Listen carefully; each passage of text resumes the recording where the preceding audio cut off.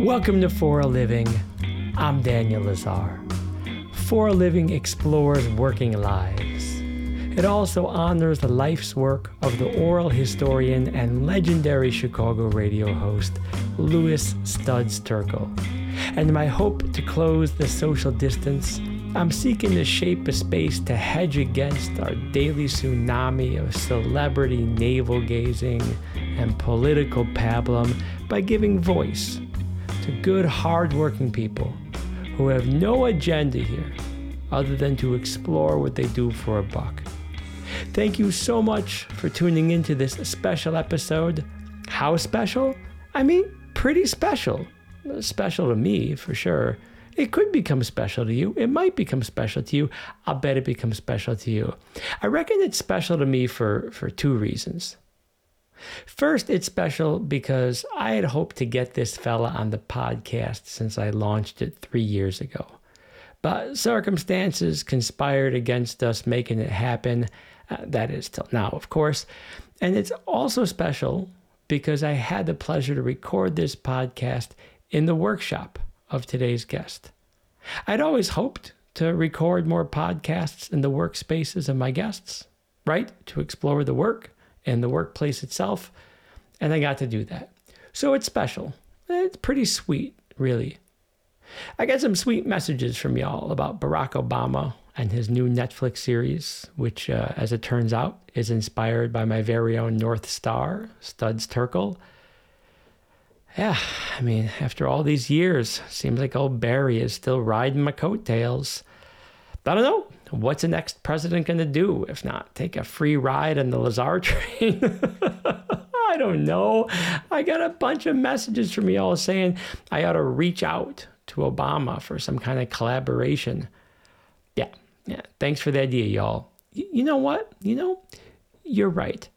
I'll just give Barack a call. And if he doesn't pick up right away, maybe I'll just ask Biden to whisper in his ear about your proposed Lazar-Obama collaboration on working. That'll do the trick. You know what? You know what I'll do? If Biden doesn't answer, I'll just text Michelle. She'll definitely take care of it for me. That'll take care of it. Who do you think I am? Come on, y'all. But listen, to answer your question, my dear listeners, no, I haven't watched Barack Obama's working, but I am legit glad that Obama's lending his voice to documenting the experiences of real folks doing real work, because this whole work landscape is about to change, like magnificently. Anyway, we'll see. Summer break is around the corner. Maybe I'll tune into the Obama show then. I'm sure old Barack needs all the help he can get. Poor Obama. A guy just can't catch a break. You know who can actually use some support around here? This guy. You can't see me. I'm pointing to myself with two thumbs. Listen, this is a listener-supported podcast. And if this podcast is valuable to you, I got news for you. I can't do this thing without you. So follow this show wherever you get podcasts. Maybe leave a review. And if you like what you hear, please tell a friend or two. And if For a Living means something to you and you got the means to give a few, please, with sugar on top, support me over at patreon.com/foraliving. Linked to it in the show notes. Always grateful for whatever support you can give. Lots going on around here. Had some out-of-town guests. Shout out to the one and only Scott Robin and his fam. My baby girl and I are both wrapping up the school year. She's going into grade 5. Crazy. And I'm going into year 24 of teaching. It's bananas, y'all. Bananas. I wrote about Scott's visit, and I also wrote about one of the, how should I put this? One of the idiosyncrasies of my teaching gig in Berlin in my newsletter last week. In fact, my friends, I write a newsletter every Friday. And if you want it sent to you by me for free, you, my dear listener, just head over to daniellazar.substack.com. That's daniellazar.substack.com. Also linked in the show notes. Every Friday morning, it'll just show up in your inbox for free. Like that. How about that? Now, this, like I said, it's a special podcast episode. It's rich, it's informative, it's a sweet conversation with Jacob Viet Mueller.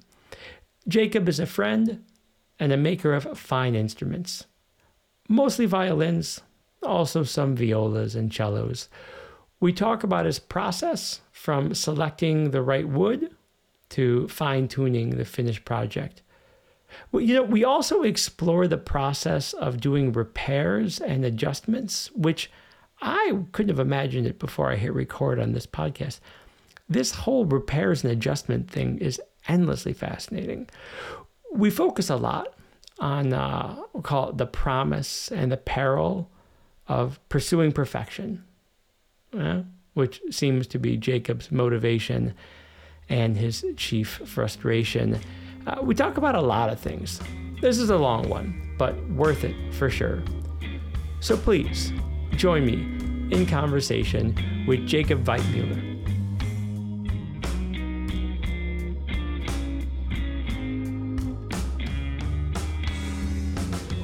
All right, you ready, buddy? Yep, let's go. Jacob Viet Mueller, welcome to For a Living. I'm really happy to be with you. It's a pleasure, maybe even an honor, to be in your workshop with you, surrounded by beautiful instruments. We've been hoping to do this for a while, and I'm really grateful that we're making it happen. How do you describe what you do? I make, restore, repair, and sell violins, violas, and cellos. And I have to say, you're the only violin maker I know, a maker of fine instruments you are. It's kind of a unique job, and in part for that reason, I'm really curious how you got on this path and like what made you choose to devote your career to making fine instruments. I went to a Waldorf school where... And there we have it. That's the answer. I went to a Waldorf school and now I'm a violin maker.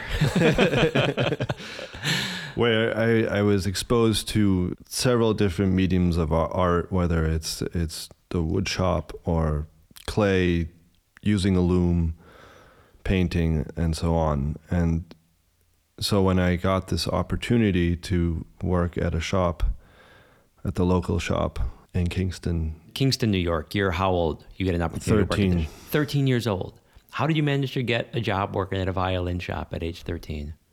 My mother. She knew this person somehow? It was our local violin shop that I went to with my violin. The shop, it was a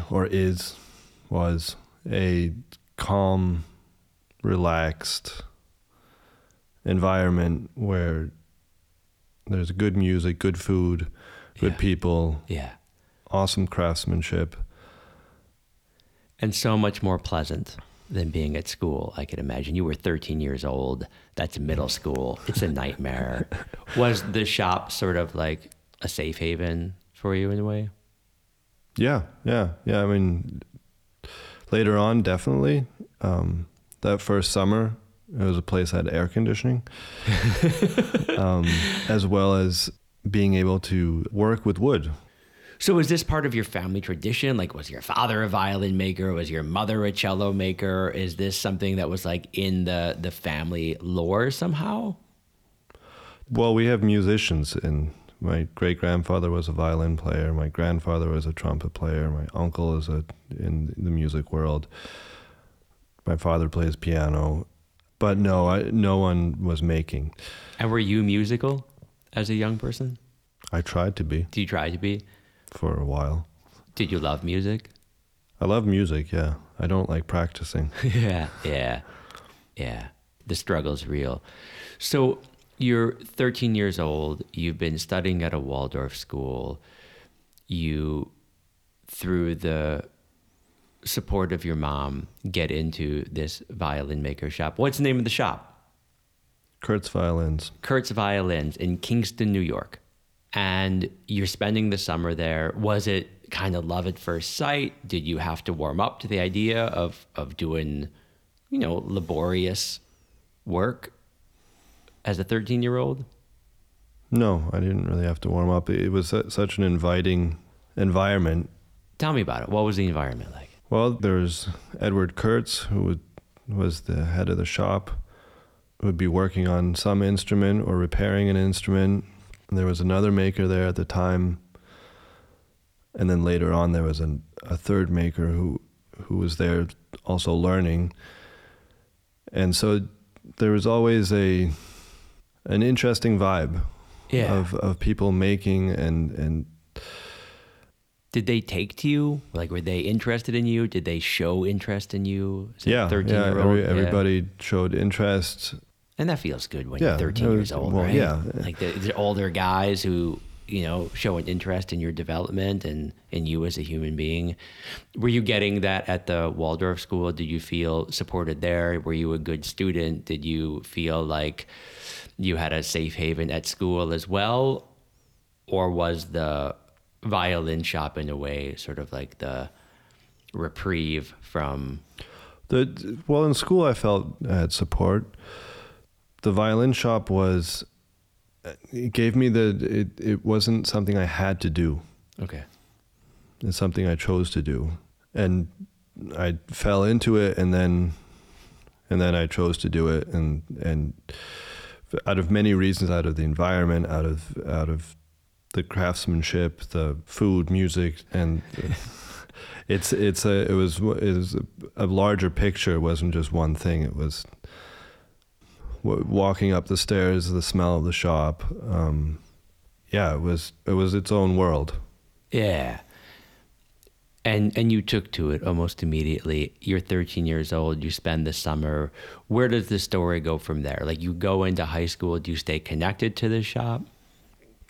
Yeah. So after that first summer, Edward asked me if I wanted to build a guitar, and I'd go in on Saturdays throughout school and work on this guitar. And I believe it took me about 1.5 years to finish, but I did finish it.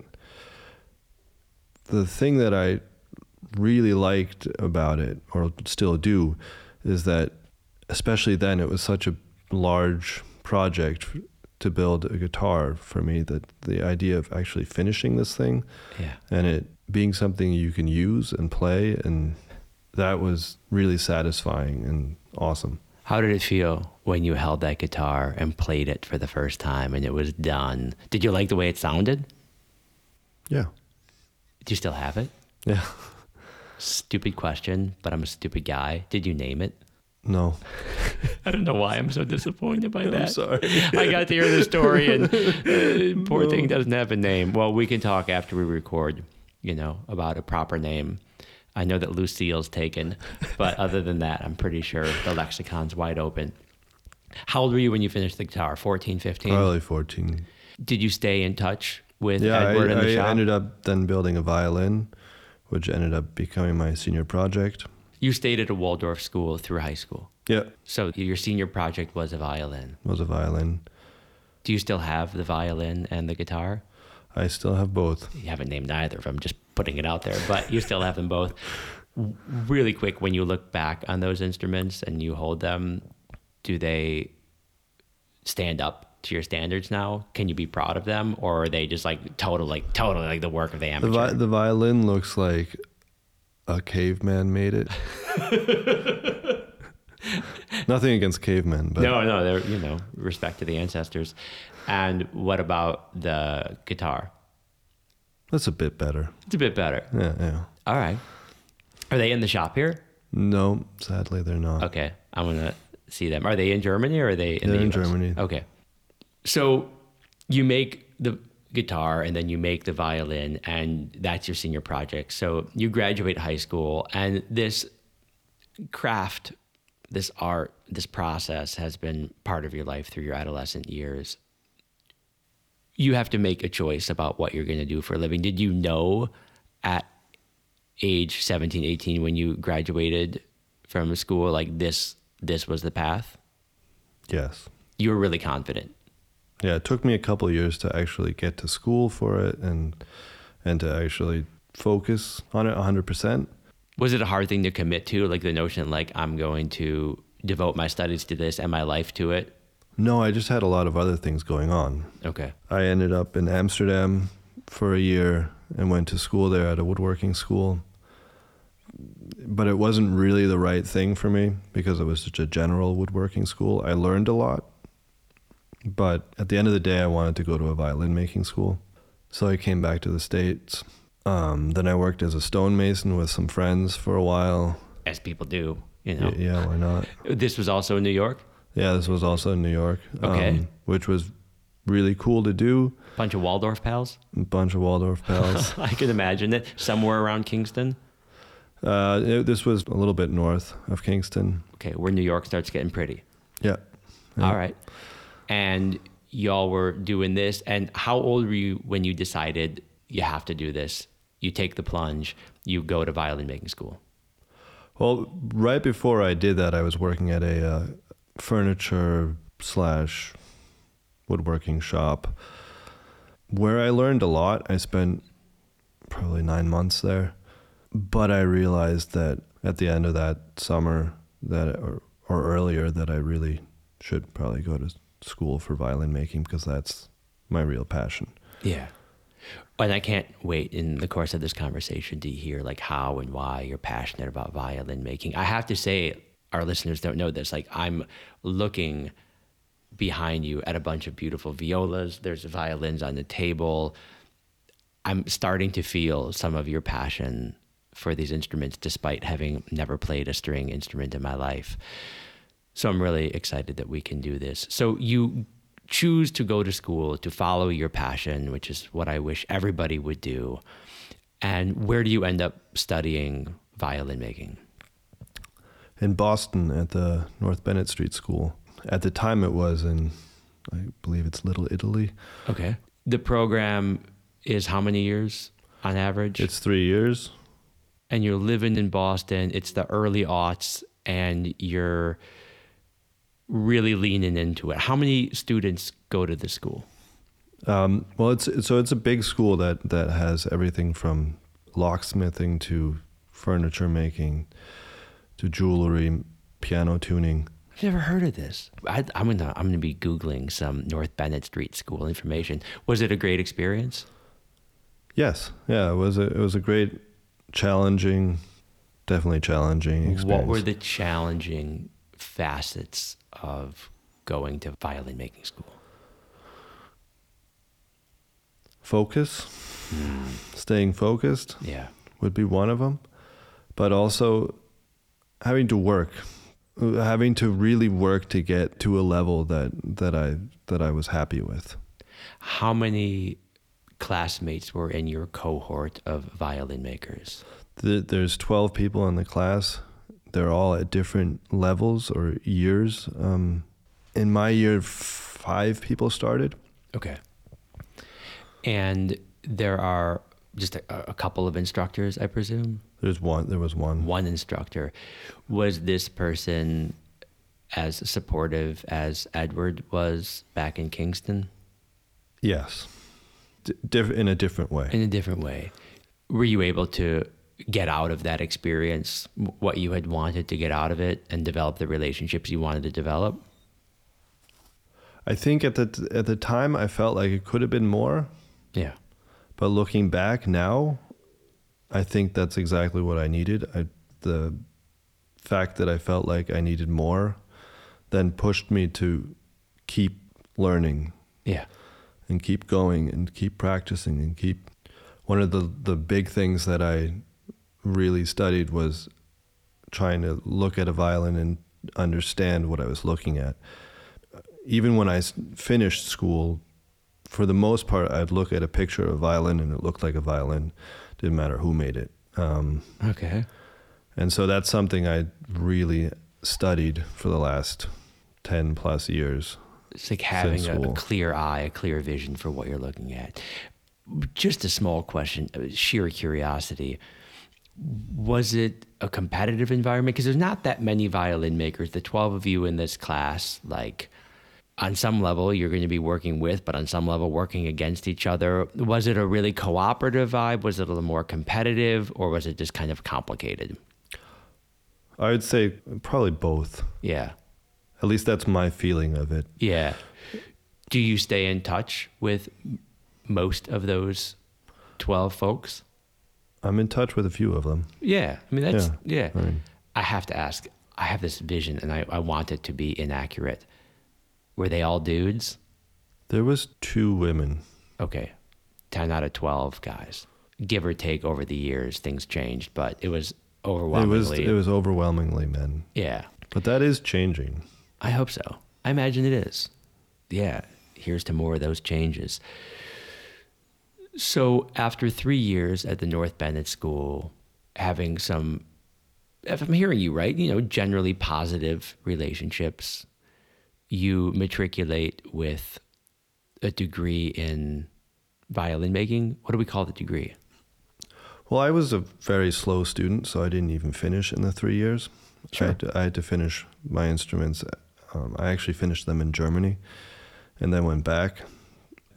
I believe I finished about a year and a half later. Okay. So 4.5, 5 years later, you get your certificate from the North Bennett School in A certificate in violin making. violin making. I just wasn't sure if it was in fine instruments, because you make violas and cellos also, but the certificate is in, you are a certified violin maker. I believe so. I haven't looked at the certificate. I'm a certified lunatic, and I haven't looked at my certificate in a while, but for perhaps more obvious reasons.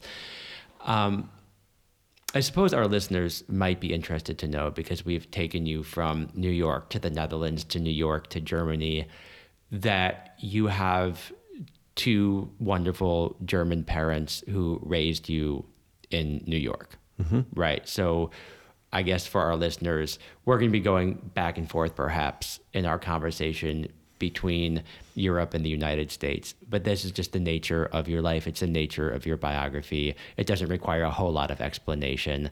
And I don't imagine that we're going to fill in too many of the blanks, but I think it's probably best for our listeners to know that there are some interesting blanks that don't necessarily need to be filled in this conversation, right? You're large and you contain multitudes. You're a transatlantic guy. Okay, so you complete the work for your certificate in Germany. You got the stamp, you got the paperwork, and you've been making mostly violins, some violas and cellos for several years now. And I guess I kind of also want our listeners to know that we are in your workshop in some kind of industrial corridor right next to a highway, a block or 2 east of the Charlottenburg Palace, the summer residence of the Prussian nobles. It's a part of town that I'm not really familiar with. I don't come around here too often. I'm curious, like, how you ended up here of all places. How'd you find the shop? Well, like most good things, my wife found it. Yeah, she's awesome. Also a podcast alum. Yeah, right? Kate Mueller was on the podcast season 7, 6. She's great. Everyone loves Kate. She found it. How? She found it online. There was an alone standing building. And so I got in touch with the owner. He told me I could come look at it. I looked at it, said I wanted it. He called me back a couple days later and said I had it. Cool. I showed up.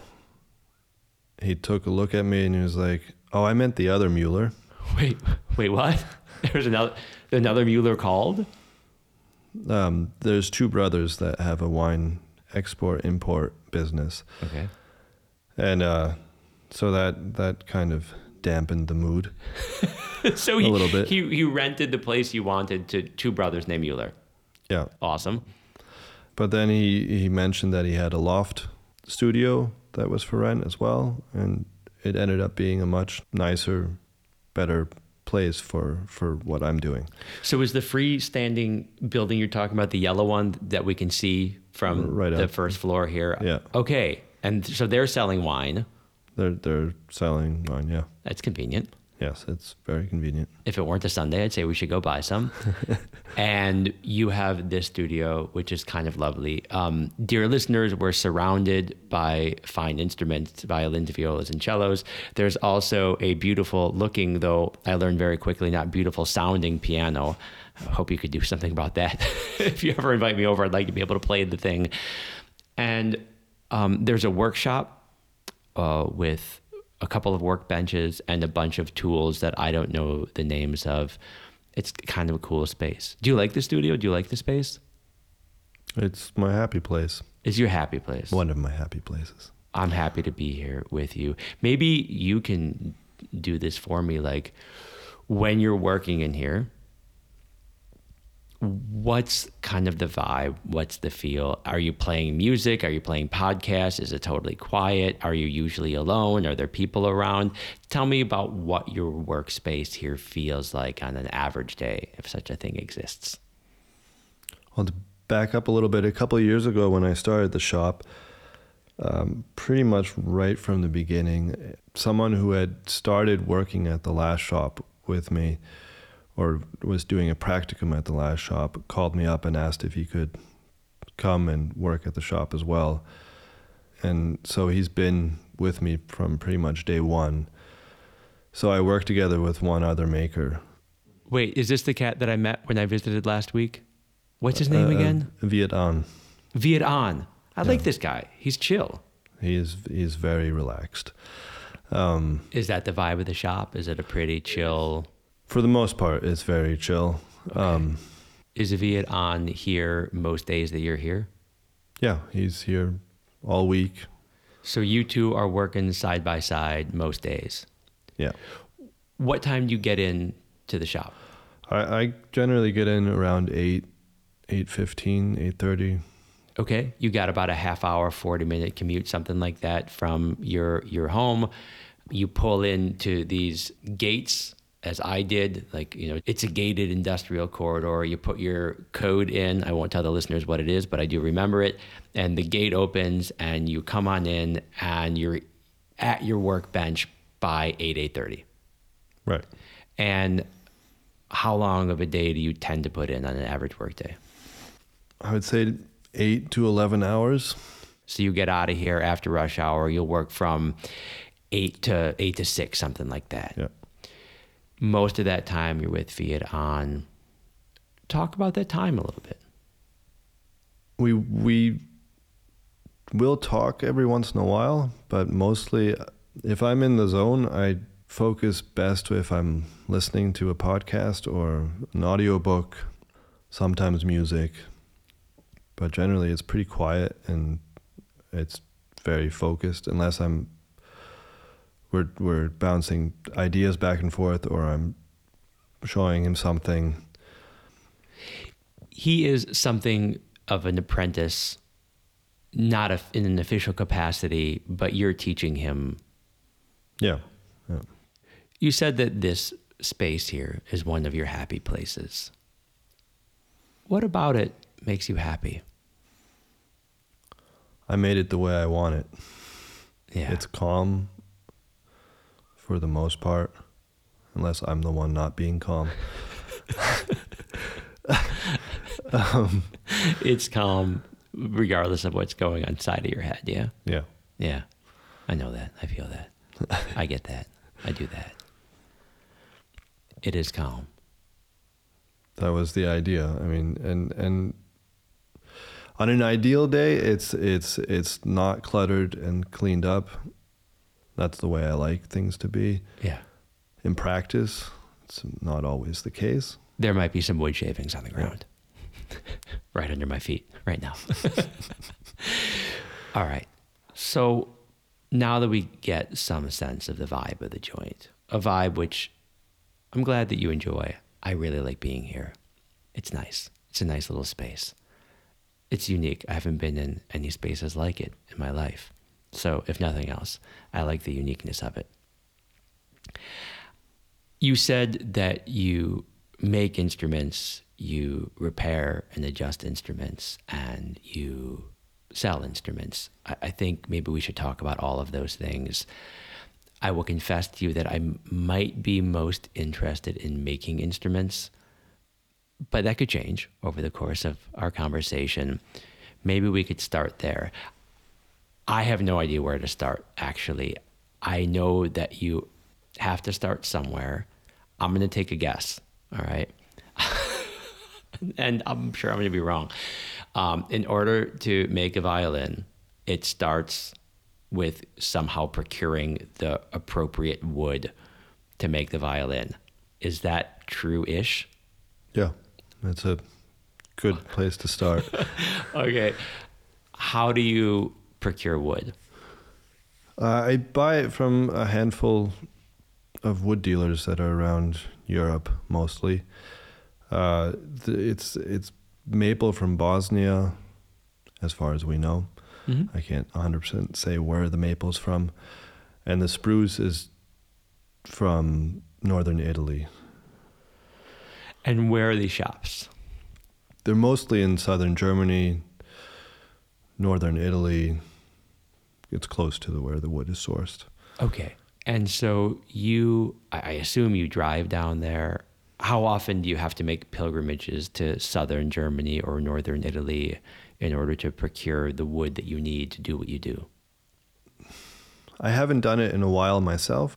Viet went down to the dealer last, along with other friends, to pick wood, who I trust to do that. Okay. So it's been a while since you've been Yeah, down there. it's running a shop and doing everything at once. It's hard for me to find the time between family. Yeah, in addition to your awesome wife who we mentioned, shout out Kate, you got a couple kids running around and you got a full, rich, beautiful life. You don't make it down there as much as you used to. Can I, despite that, get you to talk a little bit about what it is like to be down there and choosing wood? Yeah, the main wood dealer that I used to go to was relatively chaotic. Okay. The wood was not organized. It basically meant that I had to sift through wood and find the ideal wood or the wood that I liked. Is it a big warehouse? Is it a medium-sized warehouse? Yeah, it's a medium-sized warehouse with piles of wood that's stacked relatively neatly, and then you have to go through that. One piece at a time. What are you looking for? The aesthetic of the wood and the weight density of the wood. Those are the two main things that I pick it up, you look at it, you feel it. Do you actually physically weigh it or measure it? Weigh it and measure it to get the density of the wood. Okay. And how many pieces of wood ideally do you come back with from this fishing expedition? As many as I can fit/afford on that trip. And so you get a trunk full?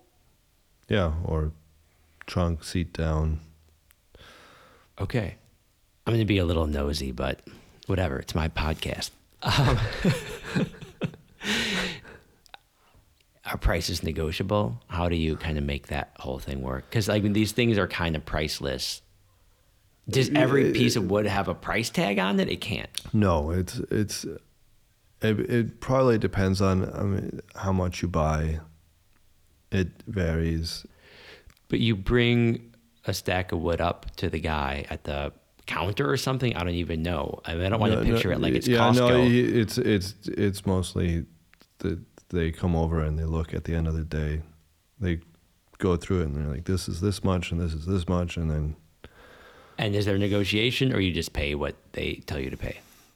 I'm not the best negotiator, so. Me either. You just pay what they. Yeah. I'm so terrible at it. In part because I'm uncomfortable at it, which is in part because I don't do it.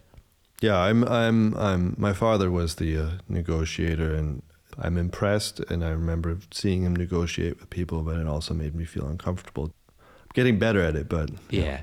So despite there being a lack of stickers, you pay your sticker price. You load up your car, you put the back seat down, and you bring this wood back to the shop. Is it ready to roll once you're back at the shop? Is like the wood ready to work with upon your return to Berlin from northern Italy or southern Germany? So there's different ideas on whether or not you can use the wood right away or not. I tend to leave it as long as I can, whether it's a minimum of 6 months to as many years as I can last. Okay, so the wood's better to just sort of sit. Yeah, I try to buy wood that's already been sitting. Okay. And I for the most part, don't buy fresh wood. Does it have to be treated here, or it just has to sit? No, it just sits in air. So in the room that I didn't see in your workspace here, there's piles of wood. There's shelves, and it's stacked. All right. So you have a piece of wood. It's been sitting here 6 months, maybe a couple years, and you need to make a violin. Sorry, I should stop myself. About how many violins do you make in a given year? At the moment, Yeah. around 4, Okay. 5 instruments. 4 or 5 violins, maybe a viola a year. Yeah, maybe a viola. And it's time for you to start a new violin. You have the wood. How do you develop a vision for what you want to do with that piece of wood? I go backwards. I look at the model or maker or style that I want to work in, and then I pick the wood on whether it's the density, the aesthetic, usually both. So when you are in that shop trying to choose a piece of wood, you're choosing a piece of wood for an instrument that you already have a vision for. Yeah. Okay. Who do you choose to model yourself after? The only name I know, the only name maybe our listeners know, is Stradivari. Is he the guiding light? Are there other guiding lights? There's a handful that are there, but I started off with, in school we mostly did Stradivari instruments, Antonio Stradivari. He had a really nice, clean, beautiful models of instruments. While you have other makers like Guarneri del Gesù, who had different periods in his life, where in the beginning he worked relatively clean, and then it got rougher and rougher and rougher, and was based more on, from my point of view, he at the end of his life he was more focused in on sound Than aesthetic. I have no idea what he was thinking because it was 300 years ago, but Yeah. from what I see when I look at an instrument like that, especially the later ones, he focused more on the arching, and the outline, the positioning of the F-holes, everything that I see as what makes the sound beautiful and good.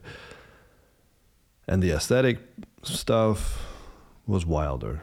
The scrolls and the F-holes and the inlay were just kind of done very quickly and rough. Okay. The F holes, incidentally, are the holes in sound the front holes of of the instrument. Why do we call them F holes? I guess it looks a little bit like an F. It looks a little bit like an old school cursive F. Cursive F. Okay, that's why we call them F holes. Yeah. I don't know these Yeah. things. You're talking to an uncivilized brute, but I'm sure you were aware of that prior to our sitting in front of these microphones. So you have a model that you're in dialogue with. It could be one of the greats, a couple centuries old. It could be something maybe a little more contemporary. And you've got your piece of wood, and it's been sitting for 6 months, maybe 2 or 3 years. Where does that process begin? Probably making the mold first, unless I've already made the mold. But let's just say I'm making a brand new instrument. I'd probably focus. I'd have to back up a little bit.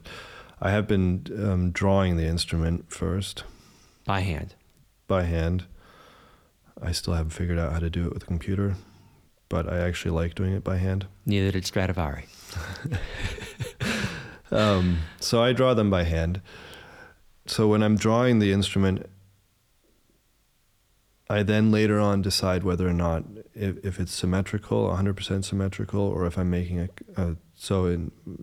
when I mean symmetrical, if I'm making a copy of an old instrument, they'll have their imperfections. They won't be 100% symmetrical. And so I have to decide whether or not I want to copy those imperfections, or if I want to start with a clean slate, meaning it being symmetrical.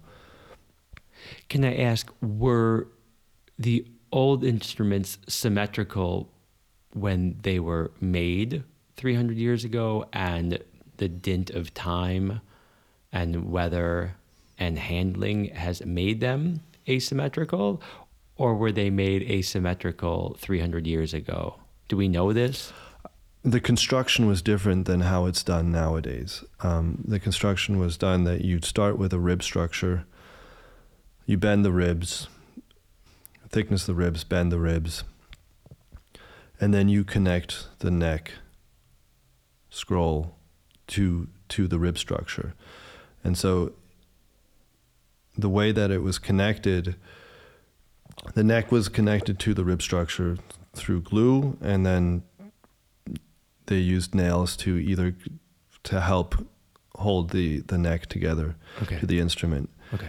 And in order to connect the nails, you have to take the mold out of the rib structure. Okay. And so then you have a free rib structure which moves. Huh.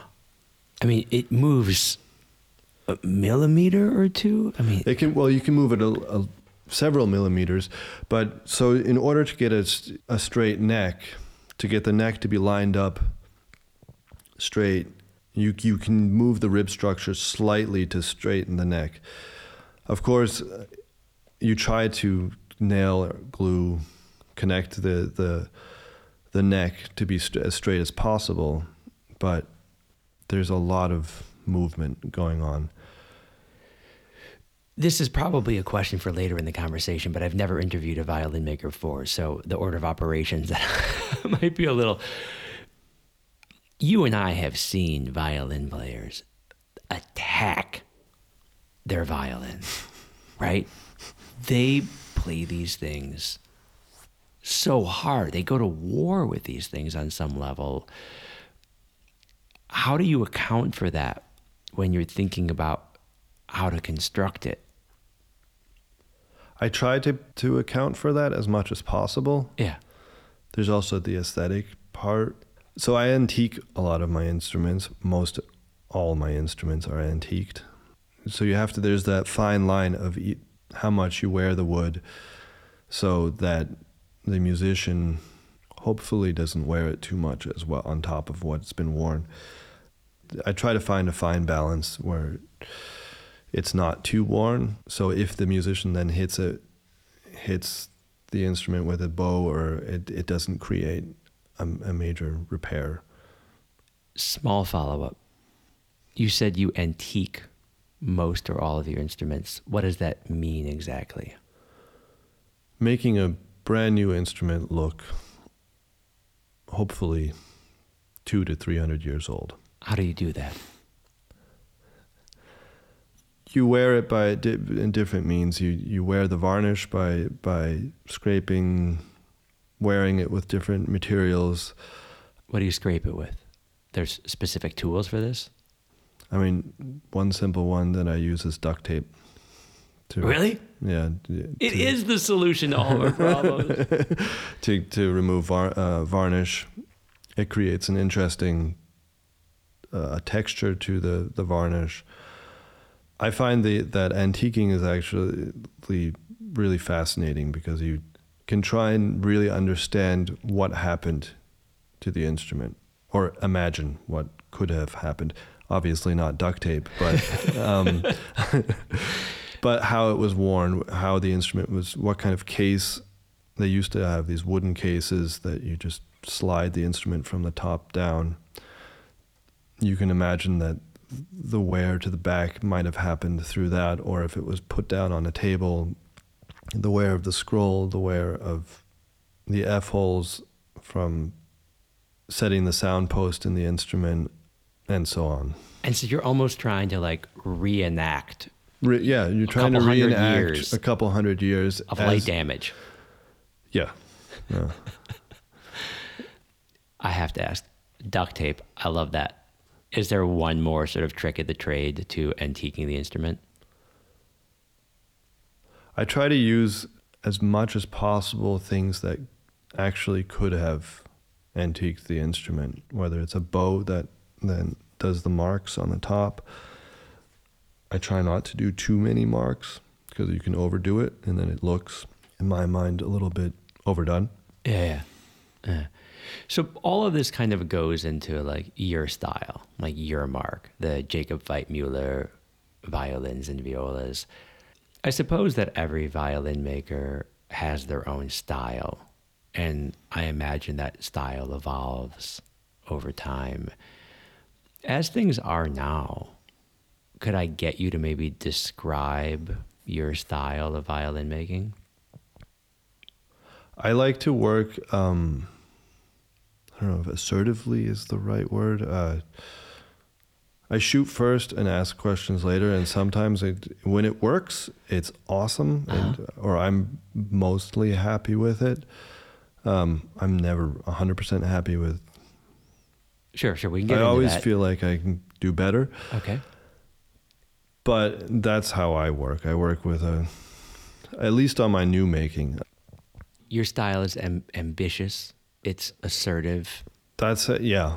I feel like if I'm working that way, and I don't take too much time to think about each little step, the instrument looks like it has more of a flow. Are you sort of a risk taker in a way in your building? It sounds like when you say shoot first, ask questions later. Are you a little gutsy, if you will, in your style? Yeah, not really on purpose. It's just the nature of who you are. Yeah. I go for it. And first, I would say that I probably procrastinate a long time thinking about an instrument, whether or not I feel like I can execute the design that I want. And then when I start, I kind of just go for it. Okay, I have a question about this. This is something I have a problem with. For me, is it procrastination or is it thought? I would say it's both. Yeah, it's probably thought. I mean, there is some actual just procrastination walking around in circles. Yeah. But that's part of the process. It's part of the style. Like you have to agonize over it a little bit, right? Yeah, and I will sit and look at photos and plaster casts or actual instruments to get an idea. And then at some point, it might even be not even the first time I build the instrument. It might be the second time I build the instrument. Usually is second or third time where I actually then I will have just finished one part of the instrument, whether it's the F-holes or a scroll, and then I'll look back and be like, through actually making the instrument, through doing the work, I will start, or I feel like I get a better understanding how it's done, and then I might actually redo it. Right. Sometimes. All right. So there's a lot of research. There's some procrastination. There's a lot of thinking. But then when it's time to execute, you can be pretty assertive. You go hard. You shoot first. You ask questions later. Yeah. I like this as a description of your style. Yeah. Or shoot and ask questions at the same time, but it doesn't always work out. Yeah. I just had a vision of what that could look like in a literal scenario, and that it's not good. It's very bloody, actually, in my mind's eye. It sounds probably rougher but it's one way of trying to explain my way of working. No, I like it. I really like it. But in part because of the agony of procrastination, in part because you think about these instruments very seriously, in part because you're really doing fine work. I would imagine that you develop a real relationship with some of these instruments. And I wonder if you've ever developed such a strong connection to an instrument that you've made that like you didn't want to part ways with it?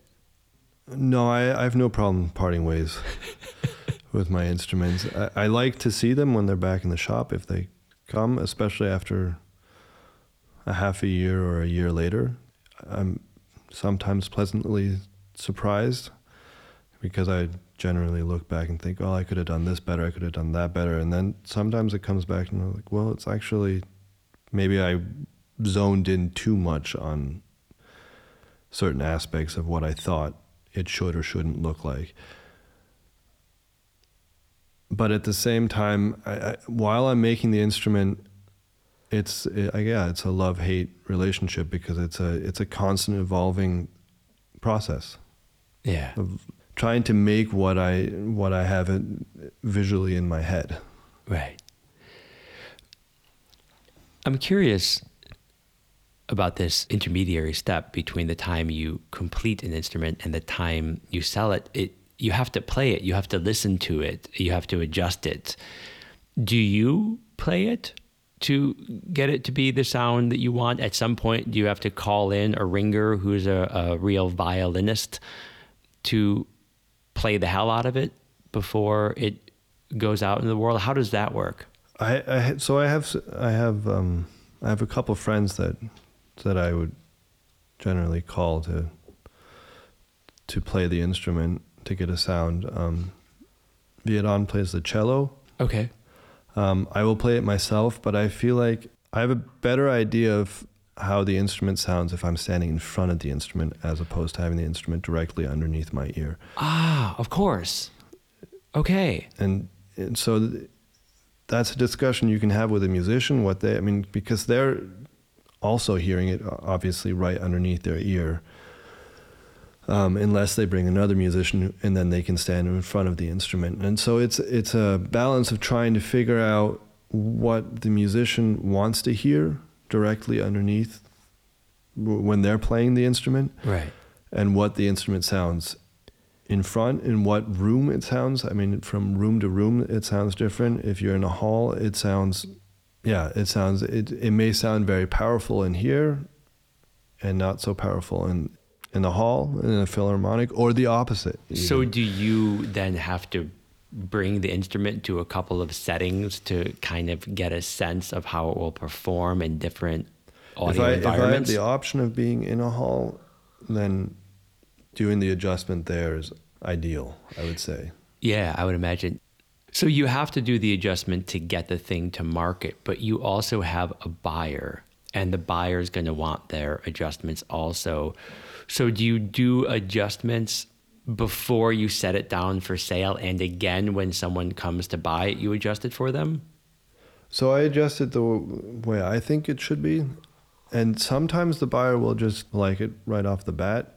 Usually it takes a little bit of adjusting, but it's from case to case. It's different. So I mean, there'll be some that I spend a lot of time with. Some violins or some customers or both? Both. Okay. No, but whether it's my instrument or another modern instrument, I will sometimes spend a couple hours or over a course of days doing adjustments, trying different strings, trying... The thing that I'm trying to get across to some musicians or customers, if they don't already know or understand it, is that an instrument has so much potential to have different sounds that you can adjust it the way they want it. I didn't even think about the strings thing. You have a world of options of different strings, and restringing the thing, though it takes a little time, I'd imagine you do it pretty quickly. How many different string options are there? There's a huge amount. Like infinite, right? Yeah, there's a huge, and I have a handful of strings that I try. Yeah. They're pretty expensive, so I mean, there's that, and you can only use them so many times if you're taking them on and off. So when we're talking about adjusting instruments, whether to make it sound the way you want it to sound, or to make it sound the way a client wants it to sound? What are the different things that you can adjust? I can adjust. So there's a post that's in the instrument. It's basically, it looks like a wooden dowel that gets put in through the F hole, and it's standing between the top and the back, and it creates vibrations. Okay, so you can pull the thing open and you can adjust the post. What So are the I other can adjustments? take it. There's a tool that you put through the F hole, and I can move that post up and down, back and forth. Oh, you don't have to take the top off to do that. No. It's don't not wanna do glued. that. It's standing in there. It's just wedged in between the top and the back plate. That's not glued in. No. Oh, I didn't know that. That I can do relatively quickly. Okay. Then there's the bridge that you can carve different ways to get to adjust the sound. Uh-huh. There's the strings. I have a general idea of how I think it's going to be if I put the post in a certain area, or carve the bridge a certain way, or do the arching a certain way. But at the end of the day, I find that it's you have to try things out, and it's becoming more and more of that what I think is going to happen actually tends to do what I want it to do. Yeah. To a certain extent. Experience helps. But sometimes it does. I have to do the exact opposite of what I thought needs to be done in adjusting, whether it's with the post or the strings. Sometimes I'll think a string that is marketed to be really powerful actually does the opposite. Huh. I think there's so many components to how an instrument sounds that, it's a polyvariable equation. And on top of that, you have the sort of subjective problem, if you will, of how it feels in the musician's hands and how it sounds to that musician. And they have their own sense of what they want it to sound like, which makes me want to ask this question, like, on some level, it's a subjective experience. Perhaps on every level, it's a subjective experience. Someone comes in to buy a violin or to have their violin adjusted by you. They need to explain to you what they want adjusted. And they have to use words. And in my mind's eye, imagine this to be rather difficult. Is there a shared vocabulary that you have with seasoned violinists so that you can understand more or less precisely what they want adjusted? And that's always a fun conversation, because whether they use the word colors for the sound, or it can vary from musician to musician what they mean, and so you're trying to figure out what the sound is that they want. And they might say, I want it to be more colorful. Or will they share with you a color that they want it to be? More colorful, more power, less power. There's the lighter, brighter, darker, colorful. Right. And then you mix the languages on top of that. Right. You're speaking in metaphors. Yeah. In German and English and whatever. And so what you're trying to do ultimately is arrive on a shared language, or at least a shared set of metaphors to create a sound. Yeah, and that's always a lot of fun to try and... Is it fun? Yeah, I think it's a lot of fun doing sound adjustments. It's not frustrating. It can be frustrating. But mostly fun. But again, it's like building the violin from... If you get the result and you get... that the musician is actually happy with the sound, and they're comfortable, and they can then focus on their craft. Yeah, that's great when that works out. I'm going to be a little bit pushy, but you know me, and I can be, so there. I understand that it's results oriented, and that getting the desired result that you and the musician can both be happy with is fun. I'm curious if that process of adjusting the instrument and having that conversation is also fun. Is it just fun when you reach the eureka moment and everyone likes the sound? No, the process is fun too, because I mean, there's so many variables. We did this test. We've done this a couple times, but when I see an instrument, I'm already influenced how I think the instrument sounds. Well, if I turn my back and hear 2 or 3 instruments played, I've gotten it wrong. Yeah. If you can really find a way of really just focusing on the sound, that's the ideal way of doing it. Do you do that with clients, like kind of blind sound tests? Yeah, I mean, it's a little harder because you have to get 2 musicians, and then it goes from musician to musician. One musician will make the violin sound a certain way. So, yeah, again, there's so many variables that are in this. Yeah. And that's kind of what makes it interesting. It's part of the reason. That's what makes it interesting. And also, just like the actual making aspect, you'll learn something. And again, I will change my view of how to do an adjustment over time. Right. You're evolving. The way we talk about these instruments is evolving. So clients come in, they make appointments. We should tell our listeners that, like, well, we already said there's a gate with a code, but you're not in like an area of Berlin that anyone would like willingly walk by. It's not like in the center of town. Your shop doesn't get any foot traffic whatsoever. So if clients want to come, they make an appointment, I presume, right? They generally make an appointment. Sometimes they just show up or walk in. I've had a few people walk in off the street, but generally it's by appointment.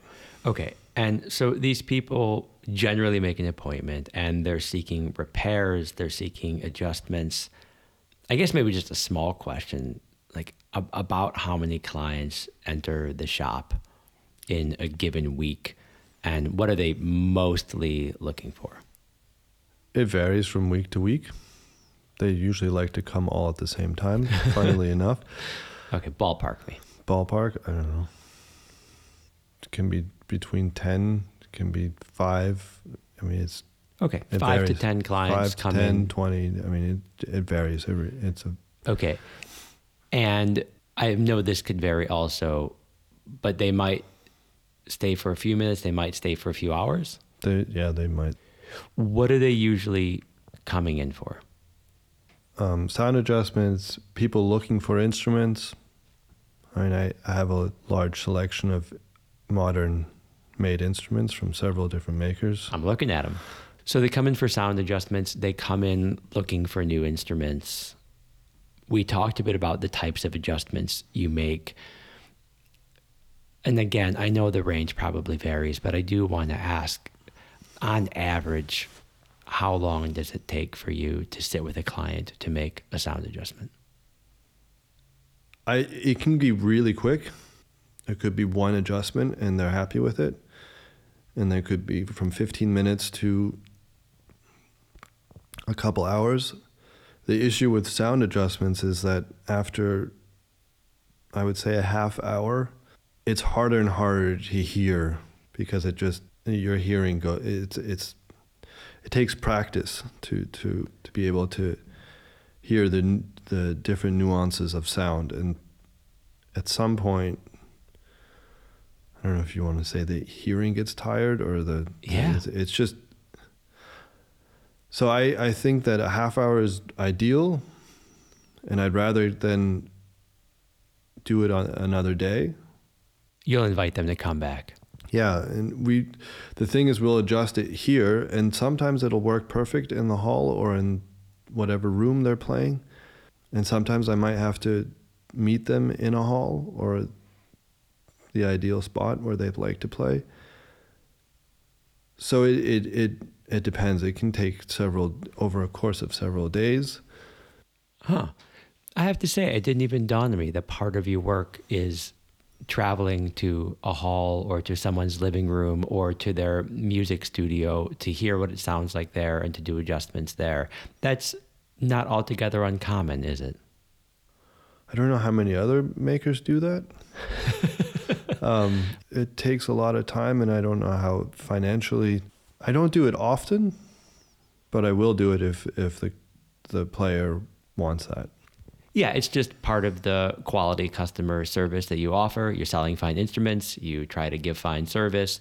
Will you offer that to them? Like if they seem after a half hour or 45 minutes and you're having some decision fatigue and you're having some ear fatigue, for want of a better word, will you say like, hey, if you really want, I can come by the Deutsche Oper, or I could come by your living room, and maybe we should just hear it where you most play it? Yeah. Okay. And occasionally you'll do it. Yeah, and it's also really cool to be in these places. Yeah, I'd imagine so. So you sit with them, you stay patient with them. You know that the time is limited because of the, what are we going to call it? Oral fatigue, the listening fatigue.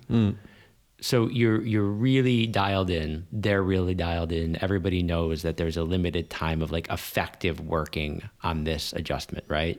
Yeah. And you might not want to answer this, but here I go. About what % of the time can you make the client happy with an adjustment within an hour? It's actually been quite successful. 80-90% of the time you can get them there. It's okay. Yeah, you don't have to be no. humble. I just want to know. I haven't the slightest idea. I don't know. That might be luck. But it's worked out relatively well. Okay. That's cool, man. I mean, because it could have been 20%, and I would have been totally empathic with that, because arriving on... There's a percentage that where it's just more work. Yeah. Yeah, it's. I mean, being a player, I think, has so many stresses and anxieties and whatnot that I think that trying to have your tool work the way you want it is part of the process. So I see dealing with some musicians that part of it's also just the stress of everyday. I mean, especially players that are looking for jobs in orchestras, they're competing with so many other players to get one spot. Yeah, so it is a high stress situation. It can also not. It goes back and forth. But I think that sometimes it helps the musician just to be here and to just focus in on the sound. It can also just be a stressful situation and thinking about, oh, I have a concert tonight. I have gotten the phone calls or text messages on a weekend where like the instrument sounds horrible, I need help. Yeah. And you just get over here, you're like, yep, let's make it happen. I'll be there in an hour. For certain clients, you'll make that happen. For certain clients, I'll make that happen. And hopefully I will make it the way that they want it. And it's worked out. I have to say, it didn't dawn on me for a second in advance of our conversation today that you really have to walk with people who are navigating very high stress situations, auditions, public performances in cherished spaces, and they're afraid that their instrument doesn't sound anything like what they need it to sound like to get the job, or to please the audience, to please themselves, to keep the job. And there can be an acuteness to it. Fine instruments, fine players. These are like really sensitive situations on some level. Yeah. And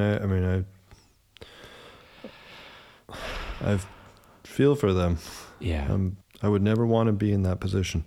Yeah. Well, it's pretty cool that you can meet them where they're at, literally and metaphorically, and make that happen for them. So we're talking about adjustments here, and I didn't imagine in thinking about our conversation that I could actually spend the whole day just talking about adjustments with you, because I'm finding myself deeply interested in this. There's this loosely related side that we're going to call repairs. What are the types of repairs you do on instruments? Like, how do violins break, and what types of things do you have to do to fix them? A lot of it's regular maintenance, refinishing, redressing a fingerboard where the strings tend to leave marks on the fingerboard itself, so you have to smooth out the fingerboard again. Yeah. To cleaning the instruments, and then it goes into bigger repairs, whether it has a crack in the top of the instrument, to replacing a neck. There's different reasons why you'd replace a neck, but the latest one that I did, the neck was too long. And so everything from like giving some stitches to doing open heart surgery. Right. I mean, there's several reasons why you would do, whether it's someone fell over on stage, which has happened, and dropped the violin, or a microphone came from the ceiling and went through the top of an instrument. There's several different. Okay. And you do repairs and adjustments, not just on your own instruments that you've made, but you do repairs and adjustments on 300-year-old violins, on other people's violins and violas, right? Yeah. And so if you're going to have to do the equivalent of an open heart surgery, it might be on a spectacularly old violin, and you have to navigate all of the problems associated with that somehow. Yeah. I mean, Is it harder? Do the stakes feel higher when you're dealing with? If I don't feel like I can do the repair, whether it's a 300-year-old instrument or a brand new instrument, I will tell them to go to a different shop, different maker. There are restorations jobs that I would prefer not to do, out of several different reasons. So restoration on its own is, you can go really deep into it. And that takes a level of patience that I look up to. There's restorers that are just amazing. So in addition to repairs and adjustments, there's restorations, and that's its own sort of can of worms. Yeah, so I mean, there's certain, I've done some big restorations, and it's a lot of fun. Okay. When there's the flow, when I know what's going on, when I can understand it. But like I said, it can get really complicated. There's also just tedious parts to it that I'm not sometimes a huge fan of doing it, and then I prefer to give it to a colleague. Yeah. So you can feel comfortable sharing work out, whether it's because you think it's too complicated, or because you don't have the time for it, or because you just think maybe there's someone who might be better at that. Yeah. And there's a community, I guess, of violin makers that you're networked into. Yeah, I have too much respect for an instrument when it comes to repairs to have an ego. I feel like if I don't feel like I can do it, I'll send them to a handful of makers that I 100% trust, and tell them to go to them. Because I guess I try to know my limits. Yeah, you got to bring some humility to this work, right? And whether it's because you're dealing with a 300-year-old instrument, or because you're working on too many other instruments at the time, or because you want to go on a family vacation and the time ain't right. Like, it's very real, right? There's life. I mean to get and to get back to what you were saying, is there more stress working on a 300-year-old instrument? Yeah, to a certain extent, yes, but at the same time, no, because if I know how to do it, then I know how to do it. And then, quite honestly, when I'm working on an instrument, whether it's 300 years old or a year old, I try and treat them the same. So Jacob, I respect the humility that you bring to the craft, and I admire the respect that you have for these instruments. It's kind of awesome. And I imagine that has a lot to do with how and why you've developed the client base that you have. One thing that we haven't talked about yet that I'm curious about is how you connect to clients that want to buy modern instruments, whether they're your instruments or instruments that you have here in the workshop that you're selling on behalf of others that I assume you're taking in as part of like a commission process. How do you connect to clients? How do you get them here? Well, there's different ways of connecting with clients, but the one that seems to work the best is word of mouth. Still exists in 2023, apparently. It works better than anything else. Uh-huh. No matter how much I work on my website and put out posters, I would say probably 70% to more is probably word of mouth. Okay.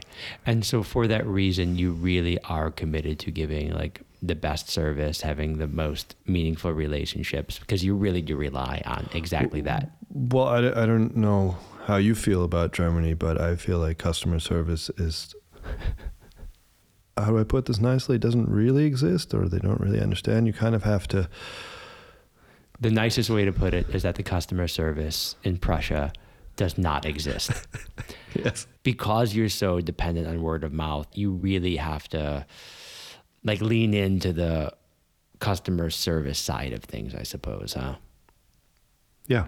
I mean, I try to make it as comfortable as possible so we don't have to think about anything but like that it's a nice environment and that the musician or player or customer feels super comfortable. When people come into the shop, which is what, like maybe 80 square meters? It's not a huge shop, something like that, right? 80 square meters. What's that? About 80 square meters. Yeah, okay. I'm getting good at this. The meters and the size. So about 80 square meters. It's not huge. And it's full of instruments on one side, and on the other side there are 3 workbenches, a nondescript room in the back. When clients show up, you offer them coffee, tea, whiskey, all of the above. Is there like a customer service thing? Yeah, I try to offer them something to drink, and we're sitting on the couch. Do you try to get them seated? Yeah, I try and feel out the vibe, I guess, of and.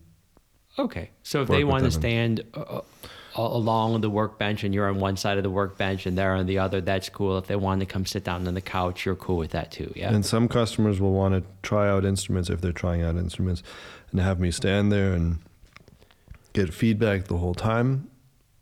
And some want to be left alone, which is, both is fine. There's no right and or so wrong way. What we're trying to get into here, what I'm trying to get into, is what I'm loosely going to call salesmanship. But I'm not 100% comfortable calling it that, both because of the gendered nature of the term and because like it's only part of what you do. But part of what you do is trying to sell instruments. Mm-hmm. And you're not just trying to sell them any instrument. You're trying to sell them the right instrument for them. And I guess I wonder, like, how do you help clients to navigate their biases and their expectations to find the right instrument for them? Well, that's an interesting question. You really have to try and feel out how the customer thinks. I try not, if the customer is open to hearing my opinions on that modern instruments actually sound better or just as good as a really nice old instrument, then I will do that. But they have to be open to that. And if they're not, then I prefer to just have them figure it out on their own. Okay. By trying out these instruments. I mean, the instruments that are here are all made by the top modern makers. I mean, that's one of my goals was to get a shop where I could sell modern made instruments by some of the best makers in the world, and to show that modern instruments are just as good, if not better, than old instruments. And when you're talking about modern instruments, you're talking about instruments that are about how old? 2 to 3 years. 2 to 3 years. There's some that are maybe a little bit older, 10 to 15 years old, but for the most part, relatively new. Instruments that have been made this century, more or less modern instruments. I see over here you have a dozen violins. These are all for sale, I assume. Yeah. Of this dozen, how many have been made by my man, Jacob Viet Mueller? 1. And the others have been made by colleagues, friends, people in the community, yeah? Yeah. Okay. So most of what you're selling in the shop right now are other people's instruments. They've all been made in the last 10 or 20 years, some of them in the last year or two. Yeah. Most of them. Most of them, yeah. Okay. All right. So a talented violinist comes in who you connected to through word of mouth, and they want to get their paws on these violins. They want to hear it. How does that process work? You have them play all 12? So there's different ways I will do it. If the musician comes in and says they already have something they're looking for in either maker or sounds that they want, I will put those instruments aside. I put them on a table. I don't tell them who made the instrument, how much the instrument costs, and have them play through and do it relatively quickly. Okay. So like, I don't know, 30 seconds per instrument. And then it becomes a process of elimination to find the instrument that you most connect with, or they most connect with. So they play all 12 of them real quick, like, again, trying to avoid that same sort of listening fatigue that you spoke about and we were talking about adjustments. And then they tend to narrow it down to, I don't know, 3 or 4. 2 or 3 2 or instruments. 3. Okay. And then they play those for a few minutes each. Few minutes to, it can take up to an hour that they'll play on these instruments. Will you make any adjustments per request, or generally not? Usually not in the first round. Okay. Because, I mean, if they try the instrument out for a week or two, usually a week is enough, and they say, okay, this instrument sounds great, but I'd like more warmth in one string, or I'd like it to have a slightly darker sound or a brighter sound, then I will do an adjustment to the instrument. And I could actually, if I feel like they're very serious about the instrument, then I will adjust the instrument. I'm not sure if I caught something you said. Am I hearing you right? Will you lend an instrument to someone to bring home for a week to see if they're cozy with it? Yes. Oh, wow. Because it's spending a lot of money, usually the amount that a car costs or more. All right, I'll ask. How much do these things cost? What's the range? Let's say 10 to 30,000. Okay. And up. We can go up from there. Yeah. What's the most expensive violin in this room right now? I believe 25,000. Okay. It's a real investment. And beyond that, like, you're legitimately interested in making sure that they're happy, that they have the right instrument for them. Now, that makes me think, like, the right instrument for them might not necessarily be the best instrument per se. Like, you might look at a violin, I believe, you can tell me if I'm close here, and be like, this one's like constructed better than that one. This is actually a better violin. No. No. So the ideal is that most of these instruments are constructed modern and up to the highest standards. Everything in here is a great instrument. Yeah, I guess every dealer or sales person would say that all their products are the best. But what I'm trying to say is that these instruments all are constructed to the highest level. Okay, so it really is just a matter of preference and fit and taste. And so what you have to do is to get clients to find not the best instrument, but the best instrument for them. Yes. Is that hard? It can be. Do you have a lot of clients that are in their teens and early 20s and, kind of aspiring, and they don't necessarily know what the best instrument is for them or the best instrument is for them at that particular time? I think that and that it really goes across the board. If a musician doesn't know what they're looking for, they have to figure it out for themselves. Sometimes they'll have a professor that will guide them in the right direction. Sometimes they already know what they want. Regardless of age. Regardless of age to a certain extent. I mean, these instruments are relatively expensive, so usually it's people that know that they want to do this for a long period or are very serious about it, even if they are amateurs. Yeah. Okay. I guess, I don't know if I'm not finding the right question. I'm getting some insight from you, but I guess I'm wondering, maybe this is what I'm wondering. What's the hard part and what's the fun part about getting the right instrument for the right person at the right time in their career? Maybe start with the hard part and then go to the fun part. Well, it's both. The hard part is the fun part. Yeah. The Okay, hard what part is it can, like everything, the hard part is rewarding when let me back up. I guess the musician kind of figures it out for themselves. I'm not here to convince them to buy an instrument. I don't actually want to be that salesperson that says this instrument is the best instrument for you and you will be God after when you play this instrument and blah, blah, blah, blah, blah. Yeah. I want them to figure it out for themselves. And if they're happy with the instrument, great. If they're not happy with the instrument, that's fine. And I've had musicians come back with instruments from different shops and they've been looking for a half a year for an instrument. They'll find an instrument. They'll ask me, is this the right instrument for me? And I'm like, you have to tell me that. Yeah. I can tell you if it's constructed well. I can tell you if it's a good looking instrument.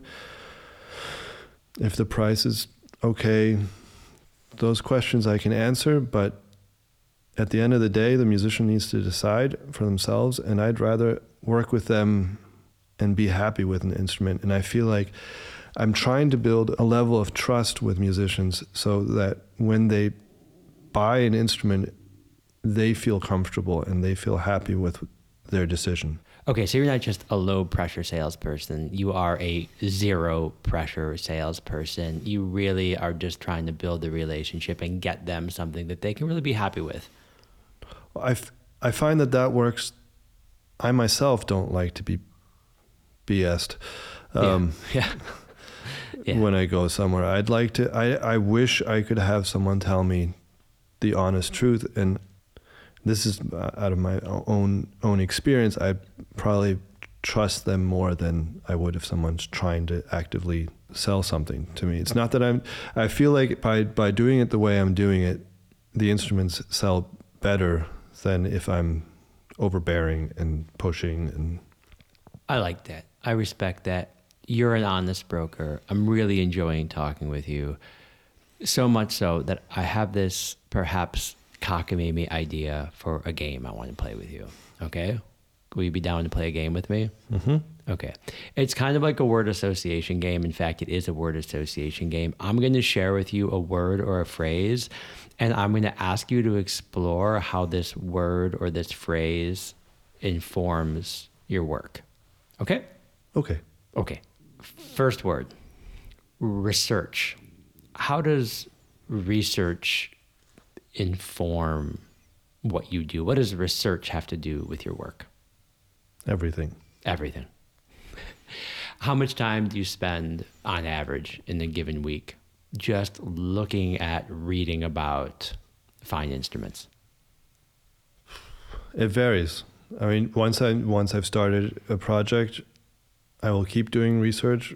It's mostly in the beginning of a project, or if I have an instrument that someone has given me and wants information about it, then I will spend time doing the research on it, and it can go from a couple hours to way too much time. You can fall down the rabbit hole of research. There are weeks where you spend 10 or 20 hours reading and researching and looking at pictures. There have been those weeks. Most weeks it's a few been hours. a couple hours. Okay. It has a lot to do with research, your work. I didn't know that. Well, I make it about, I that's the one part of it that I really like. All right. Well, I like it too, as someone who loves to fall down rabbit holes and loves to research. There's one more thing we have in common. You've brought it up a couple of times. What does patience have to do with your work? It's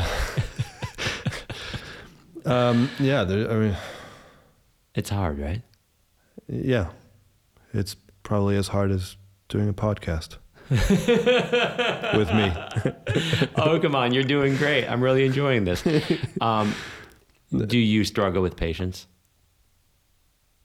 in your work? Yes. I mean, it comes back to the shoot first, ask question later. That's a result of your being impatient or struggling for patience. Well, it depends. If it's what facet of the job I'm doing. If it's a repair job, the patience is there because it has to be there. Uh-huh. If I'm working with a customer, I enjoy doing it, so the patience is there. Okay. Where's the part where you struggle with patience? Because you said it, like you tend to struggle with patience. Is it, at what point in the process do you find yourself getting most impatient?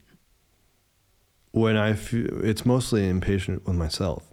When I feel like I'm not creating what I see in my head or what I want to create, or impatience with myself would be the main part of it. And that's a constant area of improvement to gain patience. Yeah.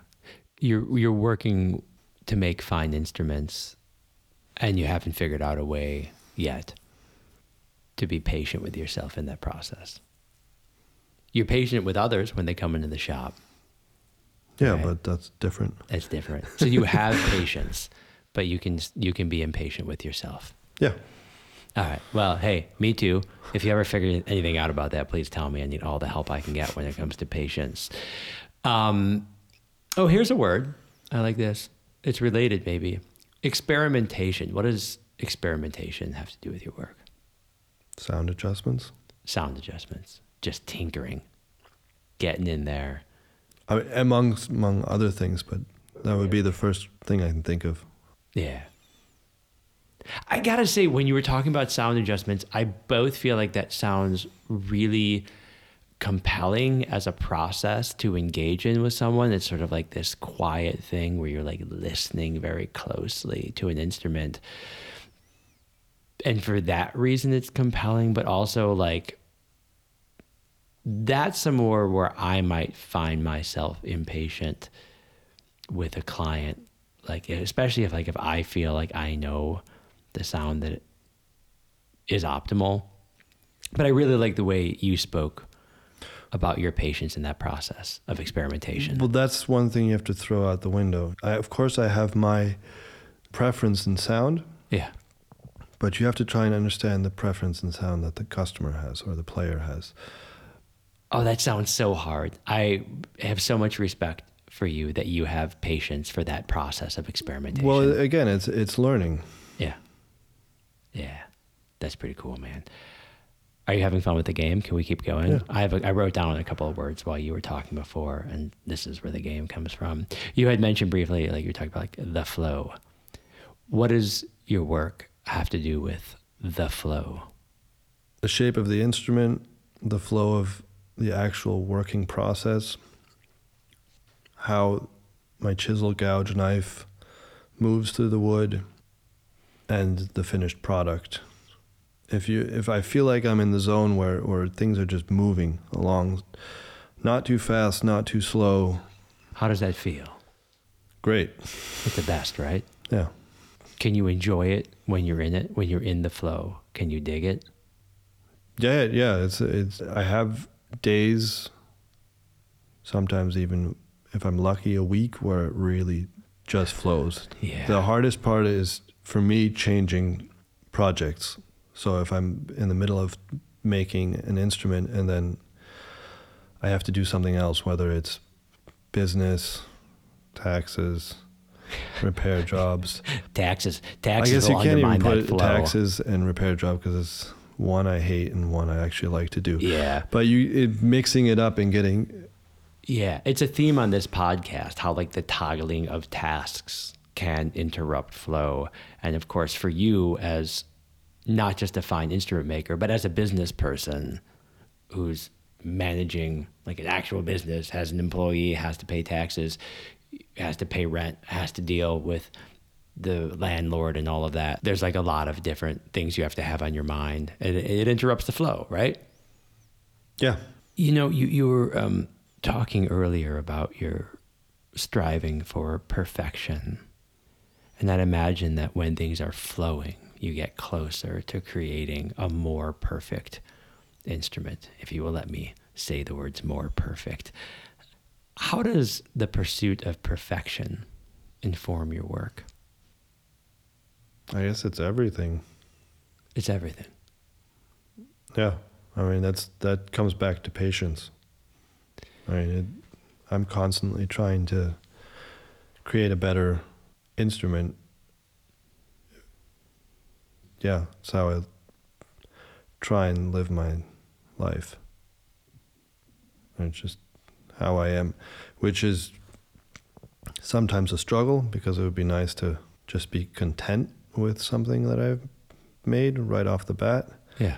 But it also gives me, I feel like it always pushes me to go further. You're a hyper-motivated person, I'm starting to learn. I don't think I realized quite how much the pursuit of excellence really animates you.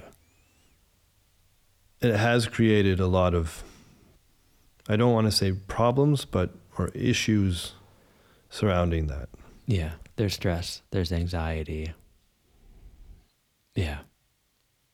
Well, I mean, I don't want to put words in your mouth, but I'm going to ask you if the following statement is true. It dawns on me in listening to you that the motivation, the stress, the desire for perfection is not entirely self-serving. If I'm hearing what you're saying today correctly, it has, I want to say, everything to do with trying to create a fine instrument for someone so that they can play it, so that they can bring beautiful music into the world, right? That's what seems to animate you most. Is that close to true? It's pretty close to the truth. Yeah. So you're striving for perfection and you're trying to get into the flow and you're doing it, sure, on some level because you're trying to create the best possible thing, but you're trying to create the best possible thing for someone else. And as I'm walking myself through that sentence, through that set of ideas, it strikes me that there are other people in this field who are trying to do the same. There are some amazing violin makers out there, and a lot of them are in Germany. They're in northern Italy. Like, you're in the heart of it here. Do you struggle at all with what I'm loosely going to call imposter syndrome? Never. Absolutely. It's hard. Absolutely, yeah. It's hard, but luckily this community is, for the most part, really supportive. Cool. Especially the newer generations. That's cool to hear. I'm glad to hear that. I'm glad it's not too cutthroat. Now, you kind of grew up in kind of like more of a punk scene with more of a punk ethos, but you're making fine instruments. You're making violins, violas, occasionally a cello. Does your like punk ethos upbringing show itself at all in the way you approach your work decades later? You still a punk at heart? Are you a punk violin maker? Punk? Be honest, punk. I think I struggle with experimenting and being different. It's been a relatively conservative view that you make a Strad model, you make a Guarneri model, you don't veer left and right. And for years, I didn't try and veer too much off the beaten track.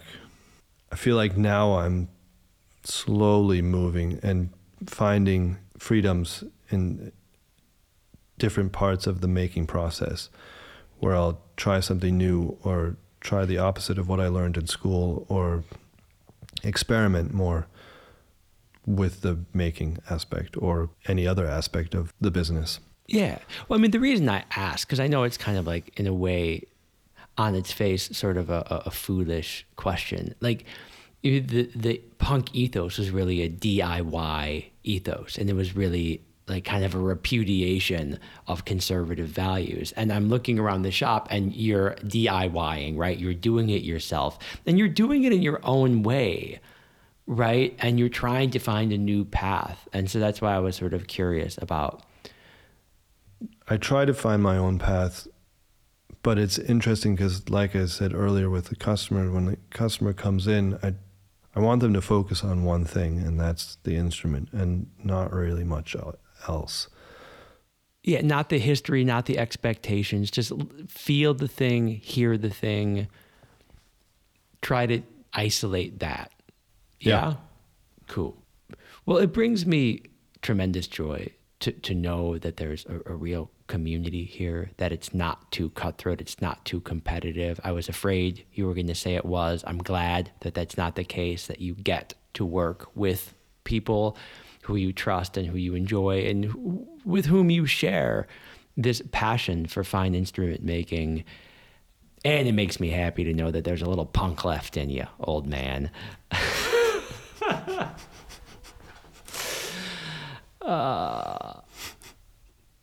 But at the same time, you've alluded to the fact that what you do can be a bit stressful. What's the stressful part of violin making?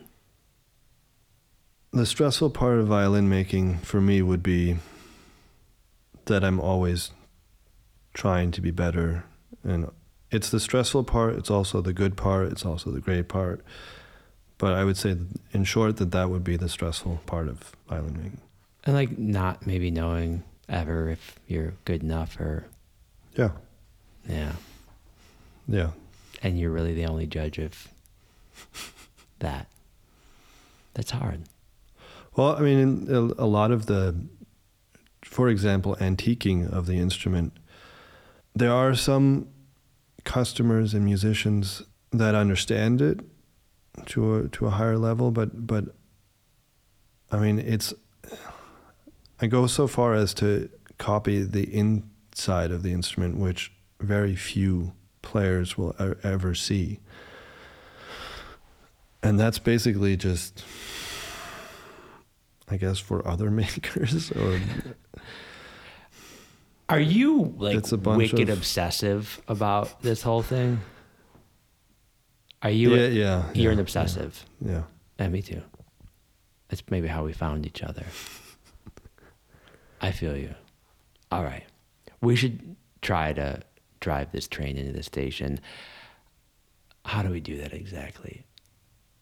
You know, maybe we do it this way, because I'm wondering, given the stresses that you've spoken about directly and alluded to in our conversation, given your obsessiveness, and given how far you've kind of come from, you know, your DIY punk roots to your DIY violin making, how do you see your work as a fine instrument maker evolving over the next, say, decade or two?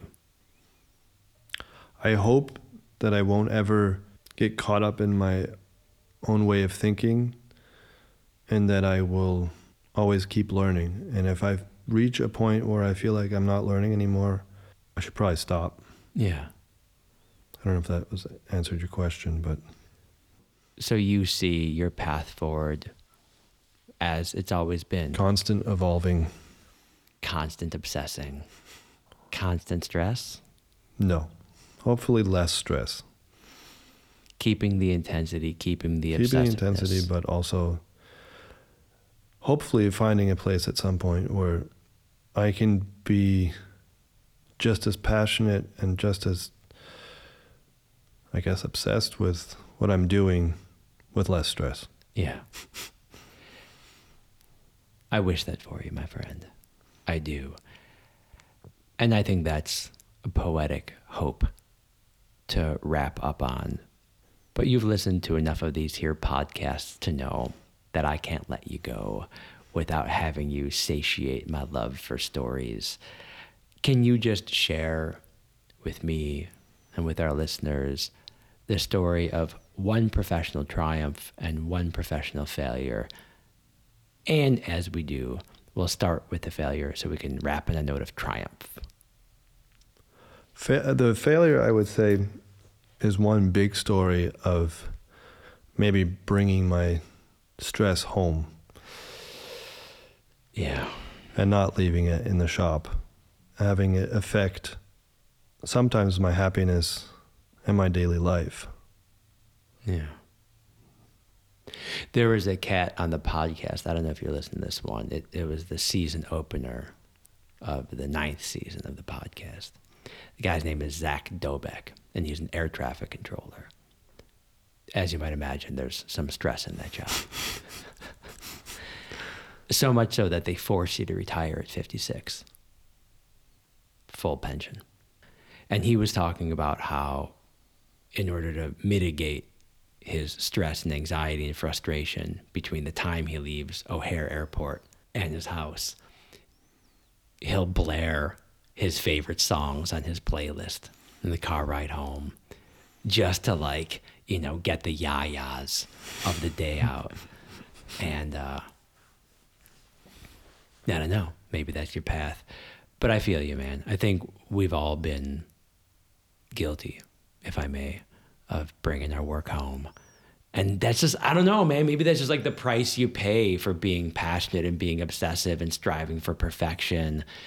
Like, it's hard to just turn that off, you know? So I feel you. I feel you. It's a failure. It's hitting real close to home. Let's talk about the success. Having gone out on my own and started my own shop. And even though it feels like I still have a long way to go, I would say that that would be my greatest success. Yeah. I was kind of hoping you would say that. I don't know if you noticed, like, right after I asked the question, I started kind of looking around the room, and I was like, this is pretty great. Congrats, man. Thank you. I'm real happy for you. It's pretty awesome. And that should be enough. I almost forgot. I was hoping just to bid each other farewell. You might recommend to our listeners something that illustrates or otherwise influences your work. It could be anything, but it should be something for our listeners that somehow speaks to what you do for a living. I would say finding something that you really love to do and that you could, in a healthy way, think about for the rest of your life and keep doing and keep going and keep evolving your craft, your passion, your business, etc. Yeah. Well, I, for one, am very happy for you that you found exactly that. I'm also happy that you were willing, after my years of begging, to join me in conversation on the podcast. Jacob Viet Mueller, thanks for being on For a Living. Thank you. Thanks for the patience. We did it, buddy. Yeah. Yeah. It was a great conversation. Go us. All right. All right, kids. That was me in studio with Jacob Viet Mueller. If you enjoyed this conversation and you want to do your part to share these conversations with real working people, do me a favor. Take a second. Think about your favorite episode. Maybe you just like the guest. Maybe the work intrigued you or somehow mystified you. Maybe the conversation left a mark on you. Maybe it was this episode. Whatever the case may be, here's what I want you to do. Think about a person in your life who might share your interest in the episode, copy the link, and send the episode to that person. That's how you could help me. You could also go for the Patreon. It's up to you. All right, kids, school's almost out. Cue Alice Cooper, and I'm out. I'll be back in 2 weeks with a professor of Afro-German history and culture, my pal, Dr. Tiffany Florville. You are not going to want to miss that episode. Dr. Tiffany is legit. Mind-blowing stuff. Take care, y'all. Talk with you soon.